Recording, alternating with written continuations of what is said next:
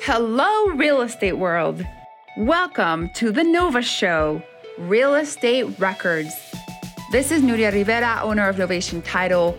I wanted to create the space for you guys to be able to share success stories, but not only success stories. I also wanted you guys to be able to share raw stories. Everything that you have learned from the failures, the lessons, the wins.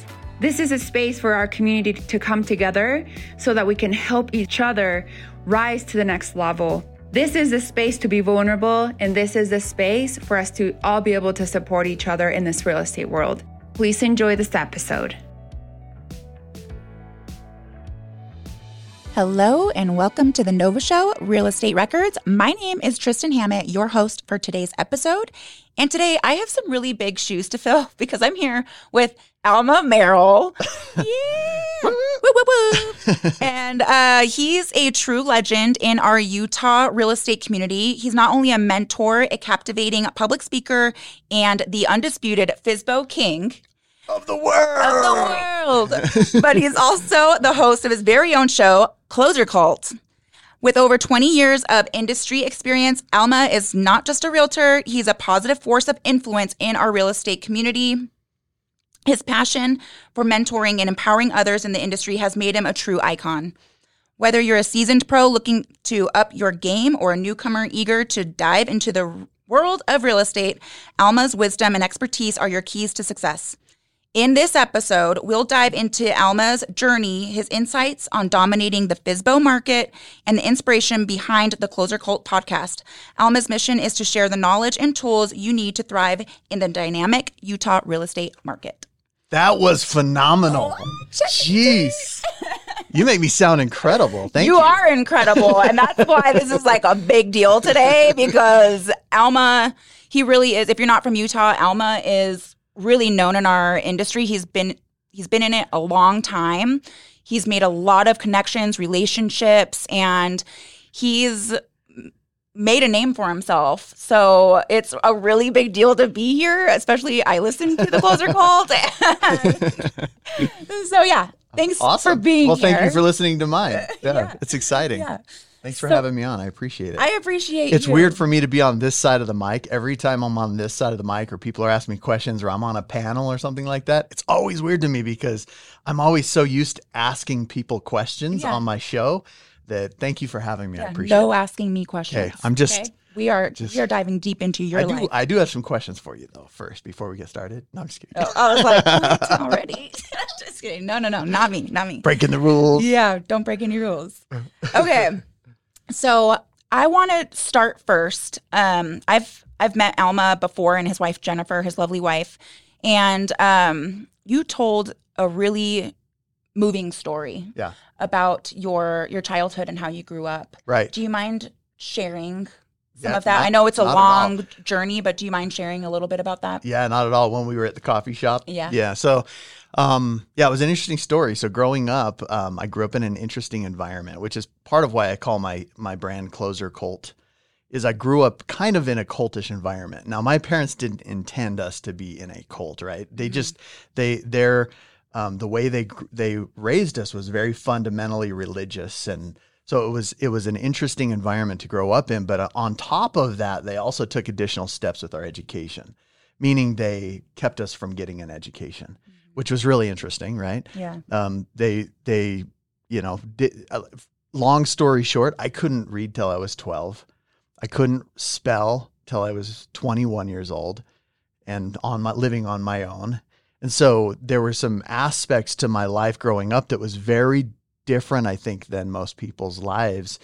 But what's so funny is that the most sacred things that I share with people, the more people relate to those things. Wow.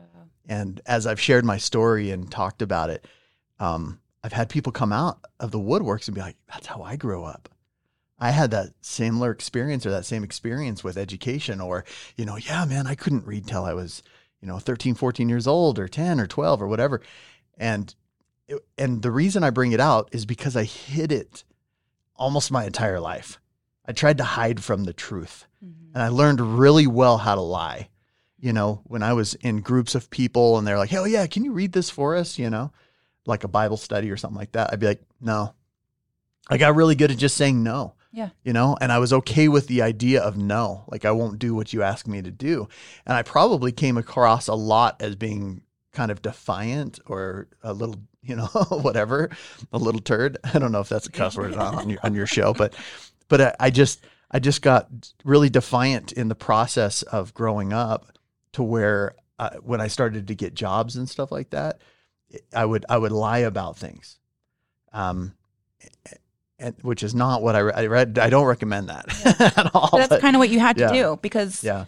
you probably felt it was normal to read and to write. I did. Yeah. And then, but you didn't know how. So it was like you had to lie. Like, yeah. Other kids your age are probably reading and writing, but you don't know how to. So. Yeah. And my parents, you know, bless their soul. My mom's passed away now, but she was, she had a different way of looking at things. You know, she would tell me things like, you can't read. You have a disability. You're disabled. You can't read. You will never be able to read like the other kids. And what I found out later in life is when I was about, 12 years old, I'm sitting in my kitchen and I'm playing with a car or something on the kitchen floor. And I remember being alone. Nobody else was around me. And I had 7 siblings, so that was rare. But I remember being alone and I'm playing with whatever it was on the counter or on the floor. I can't remember. And I remember looking up in the window sill at our house in this little town called Devore, California. And it was a really rural area where you lived off a dirt road, like, distance from neighbors and everything. It was very interesting. That plays into probably why, a lot of my story. But I remember just kind of being alone and I looked up at the window sill and I saw this Ajax cleanser bottle on the window sill. And I remember that was the first word that I read. Wow. That I put together was AJAX. And I was like, Ajax. I knew what it said before, but now I was reading it. Yeah. Do you know what I mean? Yeah. Now I was understanding the A, the J, the A, the X. I was understanding how they went together and why they said Ajax. And that was the first word that I ever read. And then I remember walking around to different things in my house, like different boxes and cereal boxes and everything, and reading every little 3 and 4 letter word that I could read. Wow. In my house. And I was like, wait a second. Mom said I have a disability. Mom said I can't read. Mom's lying. And that was the first moment that I had this thought of could she be not telling me the truth about my disability? I thought she said I couldn't read and now I'm reading. Yeah. Mom was wrong. And so I started walking around and just reading all these things. And then I was like, okay, if she was wrong about reading, is she wrong about spelling? Well, that was like hitting a wall. I tried to spell after I learned these things and I just couldn't figure that part out because I didn't have phonetic training, right? I didn't understand why a word would sound a certain way. And so after I started learning how to read at 12, I started just writing in my journal. And I still have that journal to this day. Do you really? Yeah. And all the words and all everything is written completely wrong. Right? Yeah. It's not correct. Yeah. But I know what it says. Yeah. Still to this day, I know what it says and I can read my words. And I can remember just the thought of going back in time and looking at that little journal and my pitiful, handwriting and trying to be like the other kids,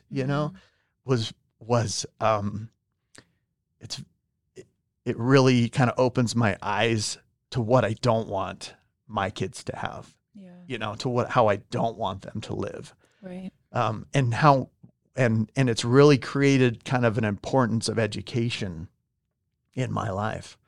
Education to me is very important now. Now, I don't care if you go to a college. I don't care if you go to high school. As long as you're educated, that's critical. Mm-hmm. I even think homeschooling, even though my parents failed at it miserably, I believe homeschooling is a really powerful tool because you can learn better in an environment that you're most comfortable with. And so homeschooling is not a bad idea for a lot of people. But I don't homeschool my kids because I'm afraid to. Yeah. I don't want them to ever get close to not being able to read, write, do math, all those things. And so, yeah, that's kind of the general gist of my my story growing up. Yeah, I remember you saying you guys were driving by a school or something, and your mom said that's jail. It's prison for kids. Yeah, prison for kids. Yeah, and so that's like they're all locked in there. Yeah, that's what she'd say. Look, notice how there's bars on the windows, because in California, like there's bars on every school, every window. You know, in San Bernardino where I grew up, there's bars on a lot of houses. You know, businesses. So but I didn't put that together. What I put together was, wow, these schools, they have bars on the windows to keep the kids in. Yeah. That's what I was told. Yeah. And so all your siblings were they all told this? Much? We were all told that. Yep. Okay. And so my older siblings, because I'm number 6 out of 8. Okay. I always tell people I'm 6 down, 3 up. That's funny. It's supposed to be funny. It's really funny. I'm glad. It's so funny. So it's a dad joke for sure. 6 down, 3 up. Oh, but I remember my older siblings, they actually were schooled. They went to, I think they got as high as, my oldest brother, I think, went to high school. Okay. But he didn't graduate. So he started his first couple of years in high school when we lived we moved from Brigham City was where I was born till I was about 5. And then we moved to Ogden. And then I was in Ogden till I was 8. And then we moved to California. So when we were in Utah, I remember having the police knock on our door. And I remember having school personnel knock on our door because they're like, why aren't your kids in school? Yeah. And then I remember my parents would have these arguments with the authorities and with school, like, we're a private home school and we're doing it the way we want to do it. We're raising our kids the way we want to raise our kids, which I don't have a problem with that at all. Yeah. As long as you actually do teach your children. Yeah. And don't keep them away from, you cannot not read and write. Right. In your life. Yeah. You have to have it. Yeah. You have to have those skills. So. And I was told, look, sweetheart, you don't need to know how to do these things. As long as you're good with God and he knows your heart, that's the most important thing in this world. Mm-hmm. And then I grew up and I'm starting to get jobs and stuff. And I'm like, I don't know how to do what I need to do in order to fulfill this job. It's holding you back. Yeah. Yeah. Ultimately. Yeah. And I remember my first job at, 15 and a half. And my first legit job, right? Yeah. What was it? I was a park attendant at an amusement park. Oh, that's fun. A ride attendant. That's fun. But before that, when I was little, I couldn't read or write, but I knew how to sell people. So when I was little, I had this little push scooter. When I was about 11 years old, I had this little push scooter, and I took a milk crate and I put lawnmower wheels on it. I bolted lawnmower wheels to it, and I would go door to door and I would sell products out of a catalog to people, and I would have them fill out the form because I didn't know how, right? And I was little. I was 11. I don't know. I guess my 11-year-old could do that all day long, but she could fill it out and everything. But she's 13 now. Holy cow.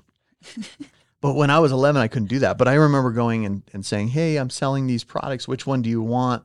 Go ahead and write down what you want on this form, and then I'll go order it for you and bring it to you.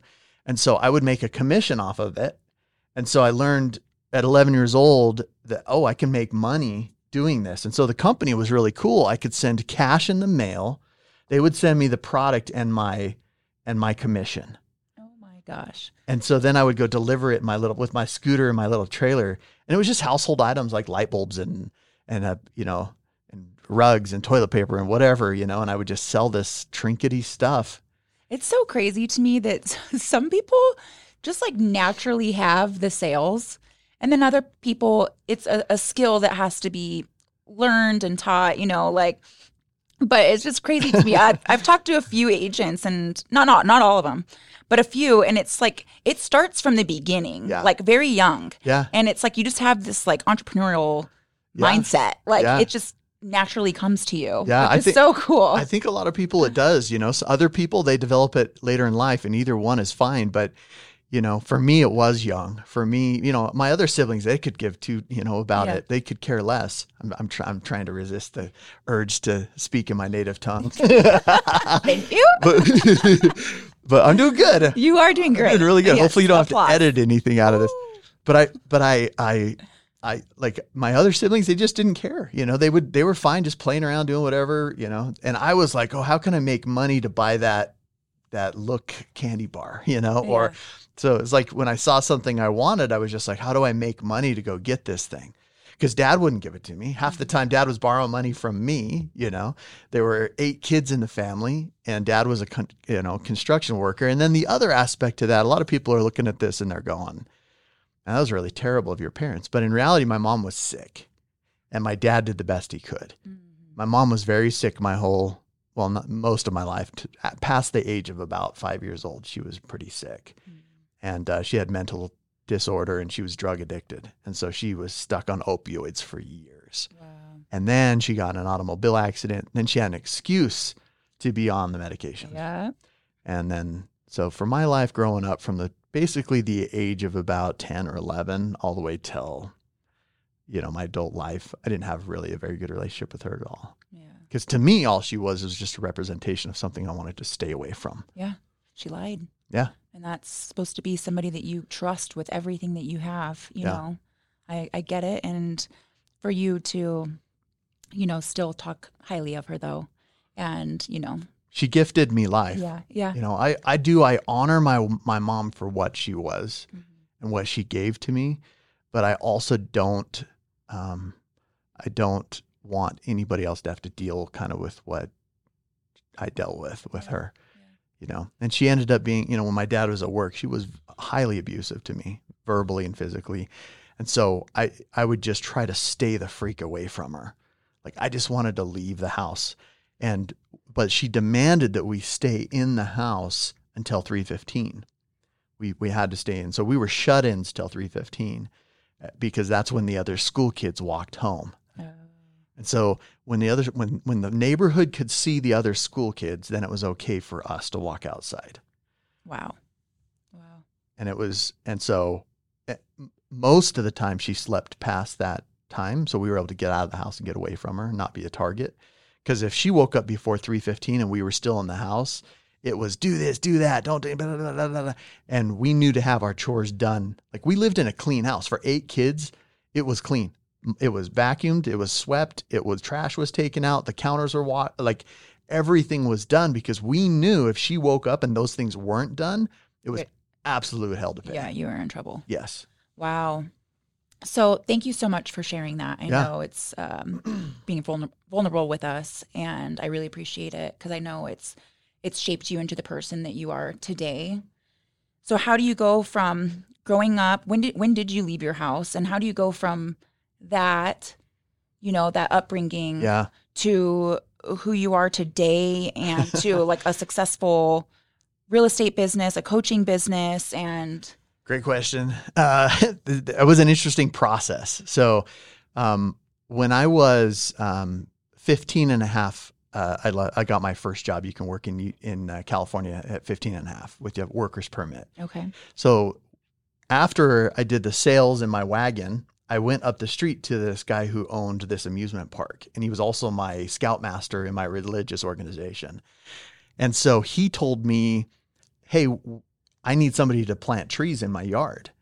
And so I went up there, and for $4 an hour, I would go dig holes and plant redwood trees in his yard. So I landscaped his yard, and I worked my butt off. And he saw that as a benefit. And so he said, the second that you're 15 and a half, I'm giving you a job at my amusement park. If you can get a ride, I'll give you a job. And so I applied when I was 15 and a half. I got my first job with him. And then I shortly after there turned 16. And I was there for about 6 years running rides. But my car kept breaking down because you can't really afford a very good car at that age. Yeah. And it was also 30 miles away from where I lived. So it wasn't like, I can walk down the street or ride my bike, which actually I did have to ride my bike a couple times, which was crazy. Yeah. I would just wake up super early and I would get on this bike and I would pedal at 30 miles down to Ontario from Devore. That is some determination for a 15, 16-year-old kid. I did tell that. you. I didn't want to lose the freaking job. I loved the job, right? Yeah. It was communicating with people. I could be normal. That was the other thing too. I could be normal. And I look at it now and I'm like, you don't want to be normal. Like you want to be able to stand out.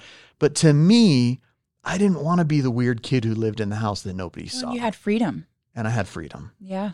Yeah. And I got to talk to people, and people took me at face value, and people, they gave me, the patrons of that environment, people go to have a good time. They go to have fun. And if I was a part of them enjoying their life, it really meant a lot to me as a kid. And so contributing to their life was really important to me. And so I did that for about 3 years. I couldn't hold down the job. My car kept breaking down. And so I got a notice that I was going to be let go. And that day I drove down. He said, even though your car is running now, I've given you plenty of notices. I've given you plenty of time. I've been more than fair. I said, you're right. I still love this guy to this day. Like, he and I still communicate. But he taught me a valuable lesson of accountability, that even though it was tough, even though I couldn't afford it, it was still my responsibility to lose that job. Yeah. It was my responsibility to lose it or to keep it, right? It wasn't his. It didn't fall on him. My circumstances didn't equal his outcome. So that was something that I learned right away. The responsibility never falls on him. It falls on me. No matter if I don't have enough money, no matter, it's still mine, right? Yeah. And so that day I left, I went down to another amusement park that just opened up, and I walk up to the secretary. She's like, "Hi, welcome to Pharaoh's. How can I help you?" It's called Pharaoh's Lost Kingdom. It's not there anymore. It's like they smashed it, but back then it was there, and neither is the other place, Scandia Family Fun Center. It's not there either. It's all buildings now, but so I go into Pharaoh's. It's brand new. I remember the smell of the carpet and the paint and the woodwork, and it was beautiful, massive building and huge arcade, and it smelled like Christmas morning when you open the packages, and yeah, you just smell those new smells and the scents and the whatever. And I was like, man, this feels amazing, right? This brand new, beautiful place. And I walk in and I said, yeah. She goes, "Welcome to Pharaoh's. How can I help you?" And I said, "Hi, I'm here to speak to the owner." And she goes, "Oh, well, he's not here right now." And I said, "Well, what about the general manager? Is he here?" "Oh, he's not here either, but the assistant general manager is here." And I said, "Okay, can I speak to him?" And she goes, "Well, you have to have an appointment." I said, "That's fair. I have no problem. Can I set an appointment?" She goes, "Well, you have to call in for that." I'm like, well, I said, "Well, I'm here. Can I just talk to him real quick? It'll take 2 minutes." She goes, "Well, let me ask him." So I'm pushing her, right? And at this point, I think I'm 18 I was 17. I was 17 at this point. So 15, 16, 17. Yeah. So I had just been at the park almost 3 years, maybe 2.5 years at the other place. And then I was like 17 or late 17, right? Okay. Years old. So then, he goes, "Hi." He walks out. He goes, "Hi, how can I help you?" And I'm like, yeah, I just had some questions for you. He's like, "All right, come back to my office." And so he walks me back to his office. I still show you where it was today if this building wasn't destroyed. And I go in and he goes, "What can I help you with?" And I said, "Yeah, I appreciate you taking my interview." He goes, "Oh, is that what this is?" And I said, "Yeah." Assumptive closing. And still understand, I can't just fill out an application. I didn't know how. I can't even spell. Wow. I couldn't spell the street that I was on. So I didn't know how to fill out an application, right? Yeah. And so I just said, "Hey, look," I said, I did later. My girlfriend at the time helped me fill it out later, but this is how it went down. I go, "Hey, I want to come work for you. This is a beautiful establishment. I've been over at this other place almost 3 years." And he goes, "Oh, you were over at Scandia." And I said, "Yeah." And he goes, "Really?" So these two families know each other, okay, and they're in competition with each other, okay, right? And so he goes, "Well, we would love maybe to have you. What do you do?" And I said, "Well, I'd like to manage the theme park." And he goes, "Wait a sec. We don't just put people in as managers. You have to work your way up." And I said, "Well, here's the great news. I already worked my way up at the other place, and I left there to come here and bring all my skills and all my knowledge." He goes, "Well, what do you know?" And I said, "I know this. I know that people don't come to this amusement park to ride rides, hit golf balls, and play games." And he gets this look on his face like, huh? I said, "They come to have a good time, and it's every employee's job to ensure that they do." And he goes, "That's amazing. where did you get that? That's amazing. You're right. That's exactly why people come. They don't come to do these other things. They come for the end result of which is to have a good time. Man, that's incredible. Oh my gosh. And you know where I got that from? It was the mission statement of the previous place that I worked. Oh my God. That's hilarious. And so they fired me over there. But like for real though. Yeah. I would have never thought to like think of that when I was that age. I was desperate, right? I needed a job. And I was desperate to not have him dismiss me and say, fill out this application, because I couldn't do it. And if he would ask me to do it right there and then, I wouldn't be able to do it. And so he goes, hey, in my book, you're hired. And he said, but here's the thing. I already have a manager out there. So you'll have to beat him out of his job. Oh. And I said, I consider that to be a challenge. I'm down.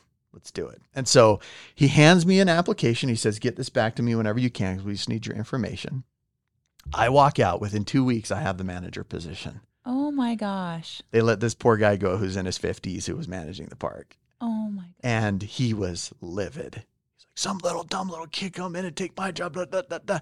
And I just said, hey, and he and I were good friends when this happened. I said, hey, the good news is you still, they didn't fire him. They just put him in a different position. Yeah. And he's like, you're right. You're right. I said, be glad, be grateful. You still have a job. Some people wouldn't have a job. He's like, you're right. You're right. I'm like talking to my competition, like making him feel better about himself. And we maintained our friendship still as he worked there as the lead mechanic for the park. And then I took over as the manager of the amusement park. That's what I'm saying. Happens young. Like, yeah, this is natural to you, well, I didn't have a choice, right? And when you're put into a situation where you don't have choices, you kind of create your own way. Yeah. And so when let's say about a year and a half, 2 years, about 2 years later, I go in and I talk to that same guy, and he was the nicest guy. His name's Ron Woodhouse, and I just said, Ron, hey, I got to tell you, I'm resigning. And he goes, what? Why are you leaving? What? No, we need you. Why are you leaving? And I said, I've decided to go serve a mission for my church. And he goes, wait, what? Wait, how old are you? And I said, I'm 19, almost 20. And he goes, wait, that means I hired a 17-year-old kid to manage my theme park? Why didn't you ever tell me? And I said, it was on my application. Oh my gosh.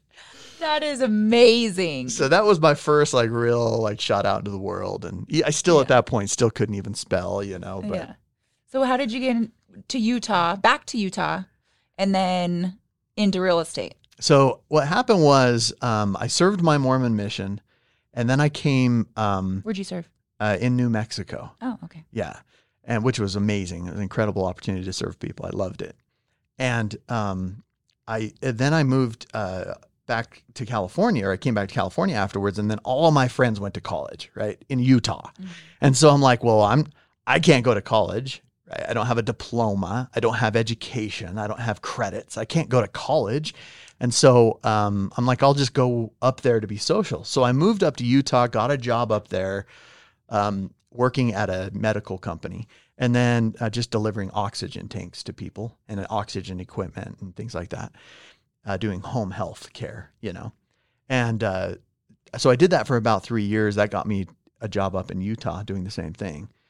And I came across this guy that he was doing through a friend. He was doing the world's largest pillow fight, like Guinness Book of World Records pillow fight. And he's putting this together, and I'm like, what is it? And I'm really social, and I want to know the people that do this type of stuff, right? So I'm like, I got to know this guy. Sounds fun. Somebody introduces him to me. His name's Aaron Browning, and Aaron Browning and I hit it off really well. And he was entrepreneur and I was entrepreneur. So we started a company called UtahParties.com. And we threw these huge events together. Long story short, we threw these huge events together, fell in love with entrepreneurism again, even though I had these other jobs in between, fell in love with entrepreneurism. And I was like, but the problem with the company that we started, we would have these events with 5,000 people there, and we would market them and all this stuff. And we would bring in, $80,000, $90,000 a night, which sounds cool. But after expenses, it was like we were making $3 an hour. Oh, geez. And so I'm like, well, in order to make more money, I've got to be more effective with my time.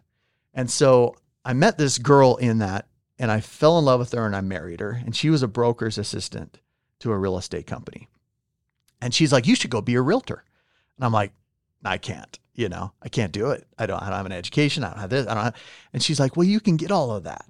And I'm like, well, I've never been to a classroom. Like I can barely spell. I just learned how to spell, 2 years ago, like a year and a half ago.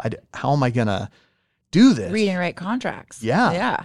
And she's like, well, you can read, right? And I'm like, yeah. And she was very gracious. And that's one thing I'll give my ex-wife. She was very gracious when we first met. We were first dating and everything. And she was very encouraging of me at that point. And so I was like, okay. Like, she's like, you can do anything. I believe in you. I'm like, these are the words I need to hear, right? Yeah. And so, which was opposite of what my mom told me growing up. Yeah, what you were, yeah. Yeah. She's like, you can do it. I know you can. So she puts me through school, basically. And I get my real estate license, and I get my high school equivalent, right?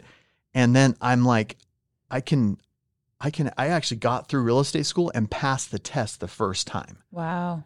I had never done official math before, right? Before this process. Yeah. I'd never been in a classroom scenario, right? Before real estate school. Yeah.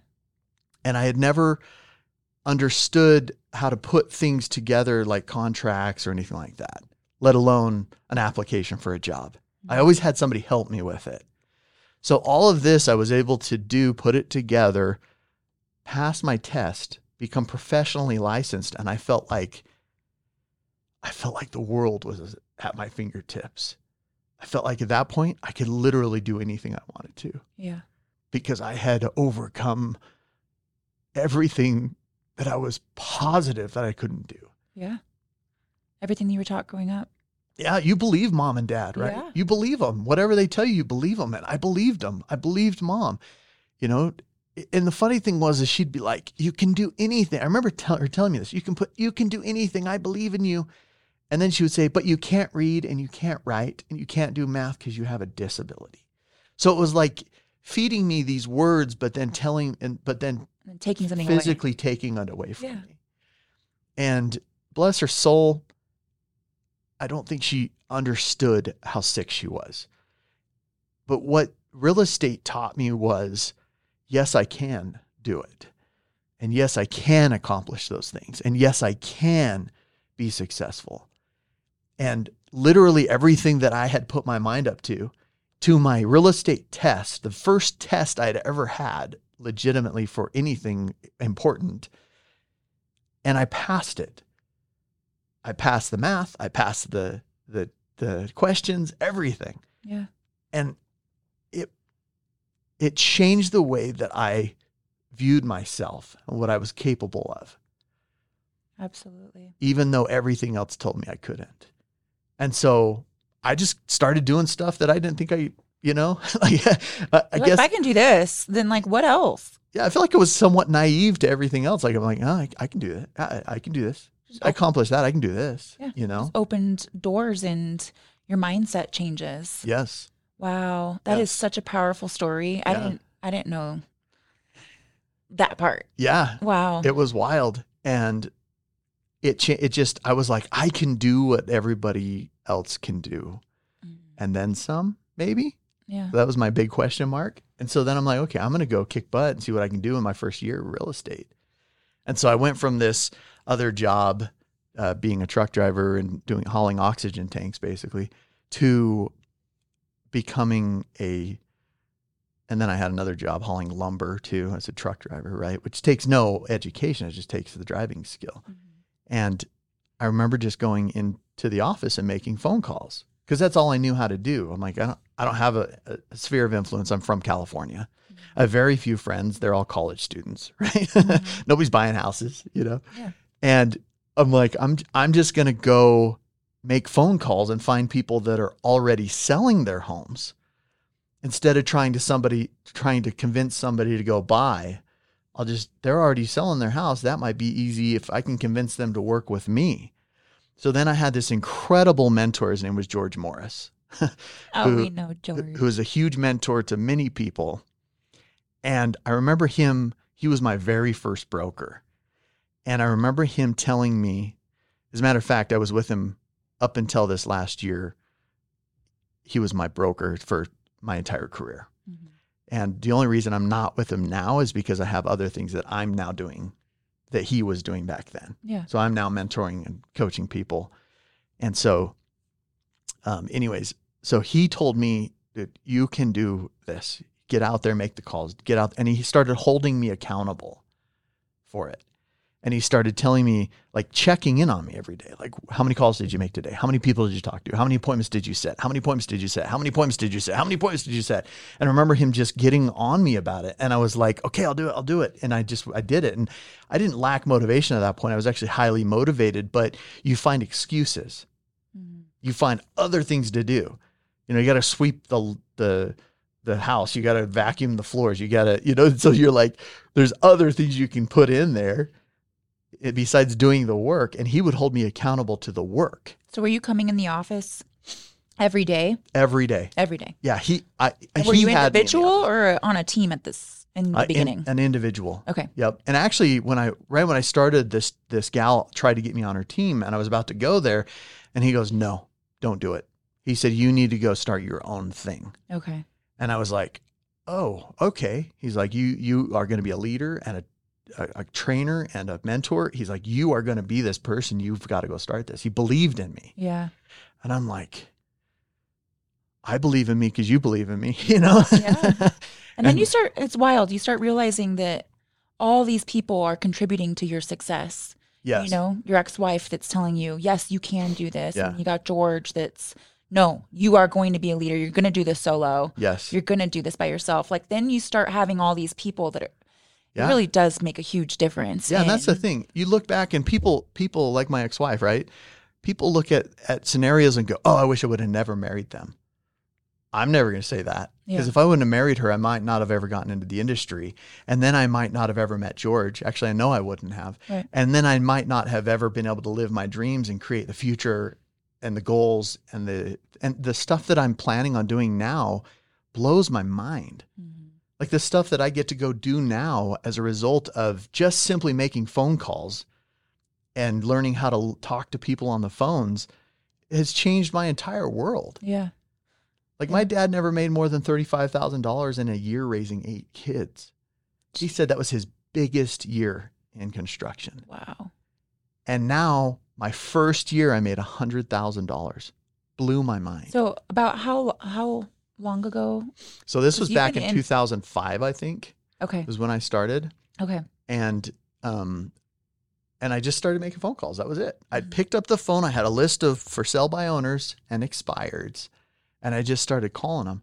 And when I first started, it would take me 100 phone calls or 100 contacts to set one appointment. Wow. 100. Wow. 100 phone calls to set one appointment. Yeah. And that in itself has got to be like, gosh, is this worth it? Yeah, it was probably more calls than that, but it was 100 contacts. Oh my gosh. So you make a lot of calls where you don't contact somebody. So 100 contacts to one appointment. Oh, okay. Like speaking to someone. Yeah. Yeah. Oh, okay. Yeah, I would feel defeated. I would for days, and months. That would make weeks. a lot of people want to give up. Yes. So, and obviously you didn't. I didn't because I had George. Yeah. You had someone believing in you and in your corner. And then now you're doing cold calls live. Can we talk about this? In front of audiences? Yes. Oh, you do it on podcasts. I've seen you on YouTube do it. Mm-hmm. And how do you get people that are upset that you're calling them to they're excited to work with you? So I learned that there's only a few things that people are upset about when you call them. There's only a few things. And I learned that there's only a few things that you need to say to calm them down. And so most of what I say is the same stuff over and over again to either defuse them or disarm their pain.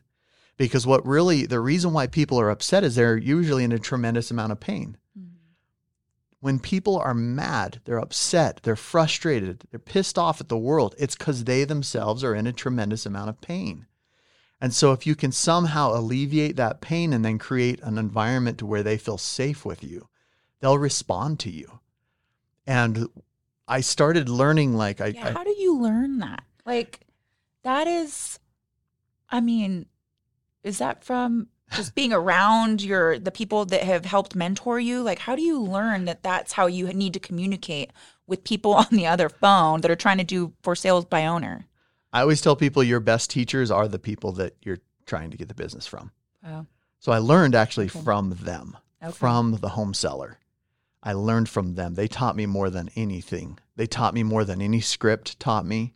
They taught me more than any mentor taught me about them. And so what I started to do was I had these scripts, right, where it was like, hi, I was calling about the home for sale. Is this the owner? Oh, yeah, my name's Alma. I'm with blah, blah, blah. Can I share with you, why are you selling your home, or these things, right? Those are scripts to ask questions. The problem with those is that it would take me 100 of those to get to an appointment to where somebody would finally go, yeah, actually, we're looking for a realtor. Come on over. Mm-hmm. And then what I realized is that I was like, wait a second, that was default. That wasn't skill. And so how can I be more skillful with my calls to where the things I say invoke an emotional response that causes them to be persuaded, not manipulated, persuaded into saying yes, meaning it was a positive thing that caused them to want to respond to me in a positive light. Yeah. And so what I changed was my tactic that I learned in those scripts was manipulation. I changed it to persuasion. And I said, okay, how do I turn this from trying to convince them or coerce them into working with me to being convincing is okay, coercing is not. And so I wanted to switch it to being persuasive rather than manipulative.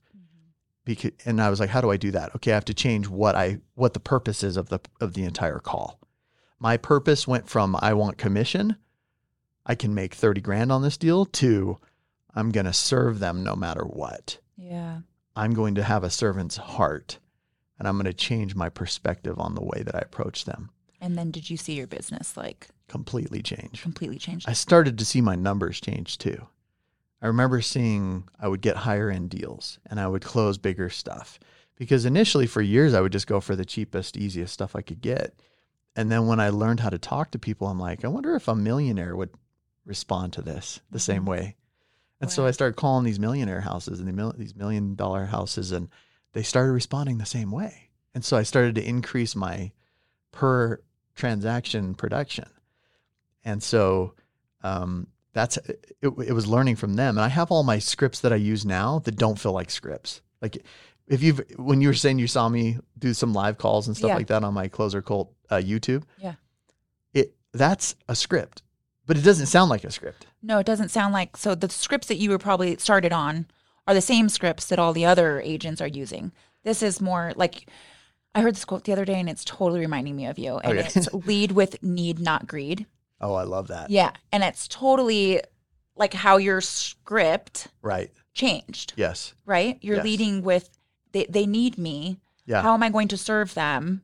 Yeah. And it was little things, right? Like you'd call somebody up and say, you might have a really great intention, but if you call somebody up with a great intention and you still call them and you say things like, I was calling about the home for sale, is this the owner? It's very non-connective. There's no connection there when you say, is this the owner? Right? Right. To change that up and say, hey, hi, I was calling about, you have a home for sale? Okay, I'm being inquisitive. And they say yes. And you say, and you're selling that for sell by owner, is that right? Yes, because that's their first objection is always, no, I'm going to do it on my own. Well, fortunately, my name's Alma. I'm with ABC. Fortunately, the purpose of my call is we just sold a couple other properties not far from you, we being my brokerage, right? Just sold a couple properties not far from you being in that area, in that neighborhood, in that city, right? Mm-hmm. And I was just calling to get some information about your home. Is that okay? and then I'm asking permission. Whereas all the other scripts, I was telling them why I'm so good and why they should have me over there. And then I was trying to leverage them somehow emotionally or through fear to get them to say yes to me. Like, if you don't do this, you're not going to have legal representation, and a real estate agent can really help you through this process and help make you right? Right. And these are on some of these scripts. And I'm like, that didn't help at all. People were like, get off my line. Like, I don't even want to talk to you. And they'd be hanging up on me. Mm-hmm. And so when I started to switch it from that manipulation to the persuasion of, hey, if we could figure out a way that by working together, we could get your property sold, get your family to New York, where you guys are going, and net what you need to even after commissions. I mean, obviously you'd be open to at least exploring that, right?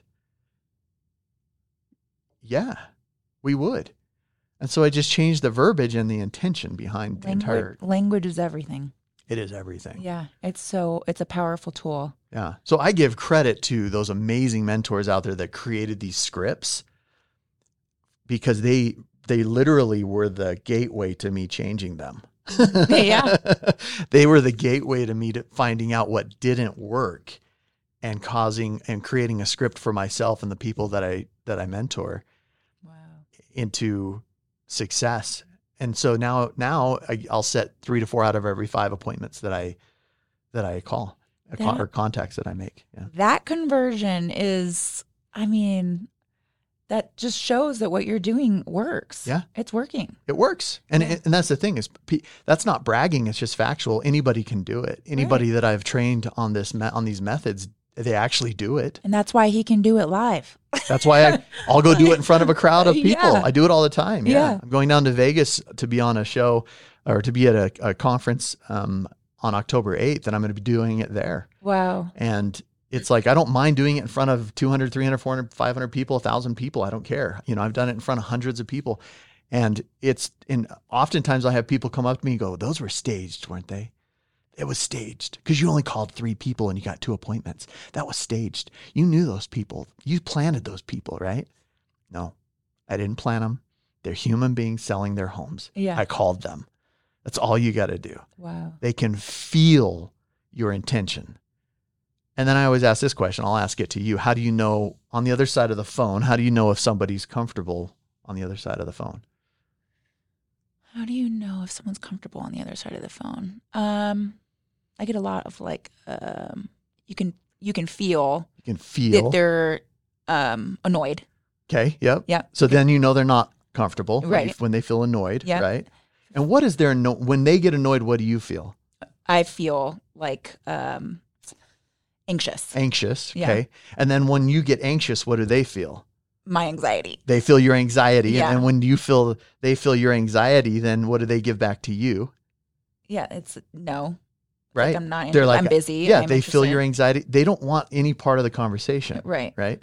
And so if you can change that, the best way to feel what somebody's feeling is how you feel inside. Okay. So you know that they are comfortable on the other end of the phone if you are comfortable. Okay. And it happens instantly.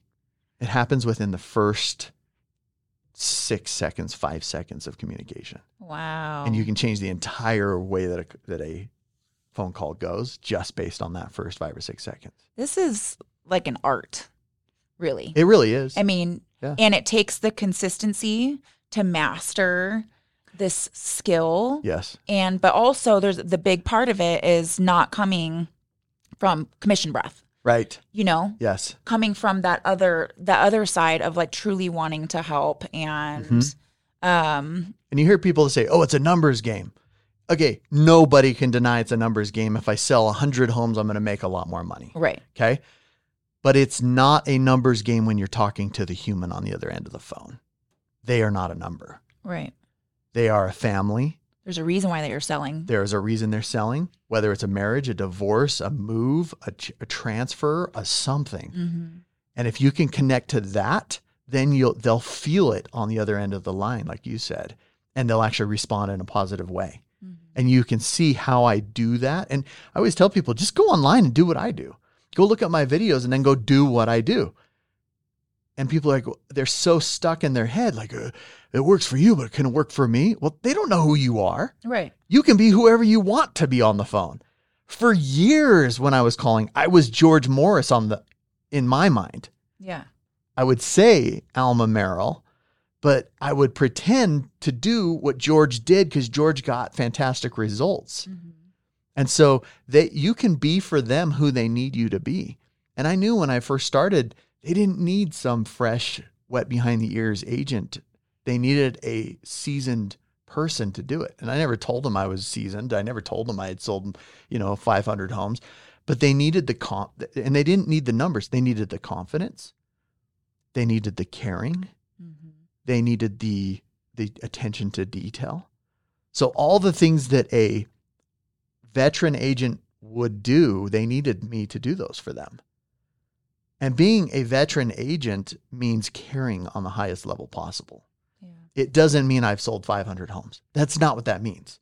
Being a veteran agent means that I've worked with a lot of people and I've helped them the best way that I can. Right. Absolutely. Wow, that was some good stuff right there. Thank you. That was I'm awesome. glad. Yeah. I hope it helps people. Yeah.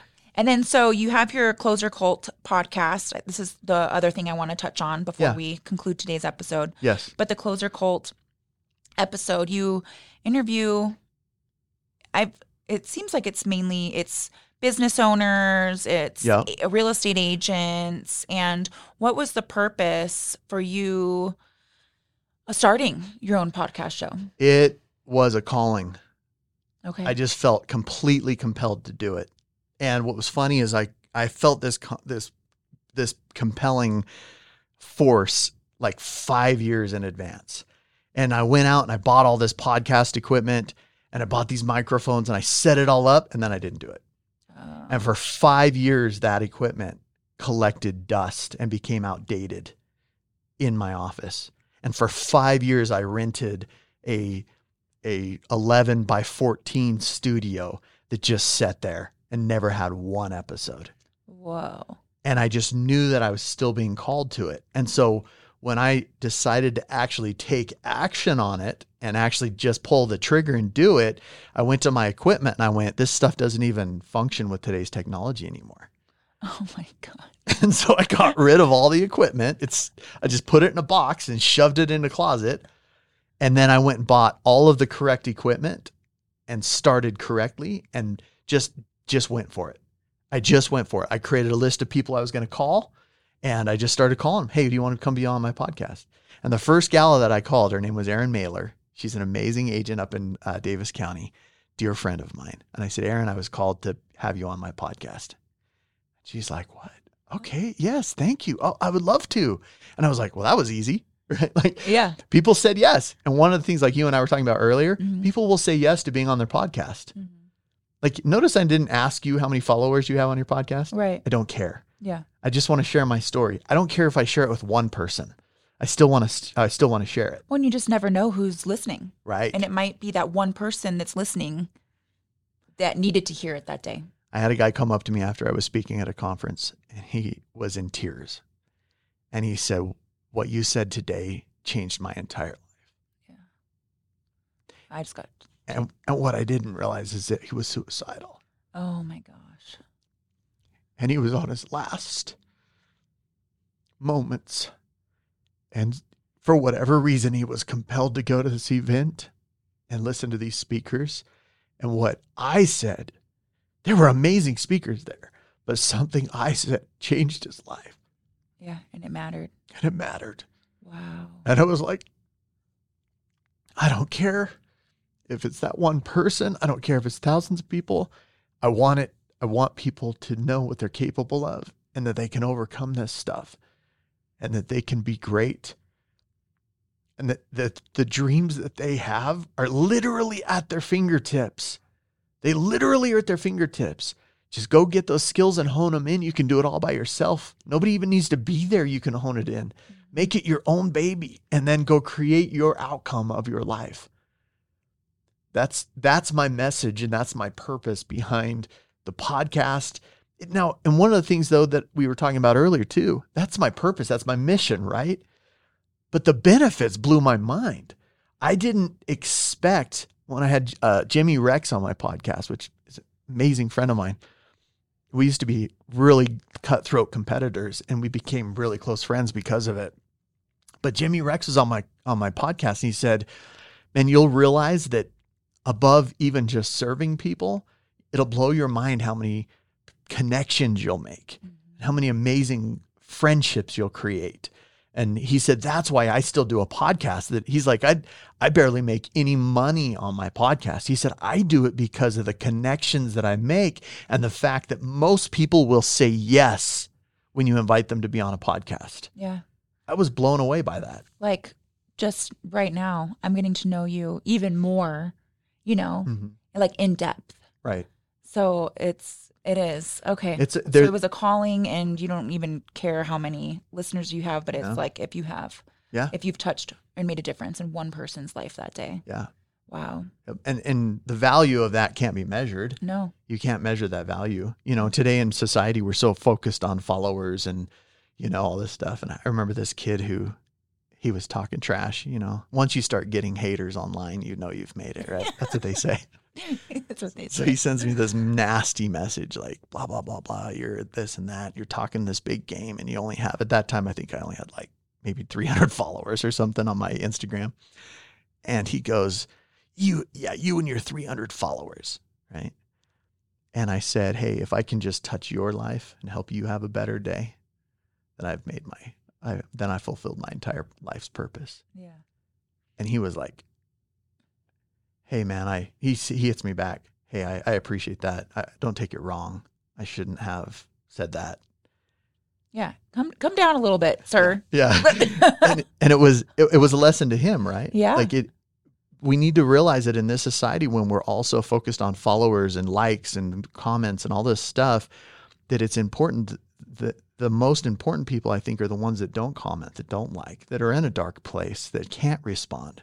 They're so frozen in their life. They're so frozen in their business. They're so scared to do these things. Mm-hmm. I've been in those places, in those dark holes where you're like, I'm so deep in debt. I can't even afford my house payment. I have to sell everything I own in order to stay alive, to feed my family. You're frozen by fear.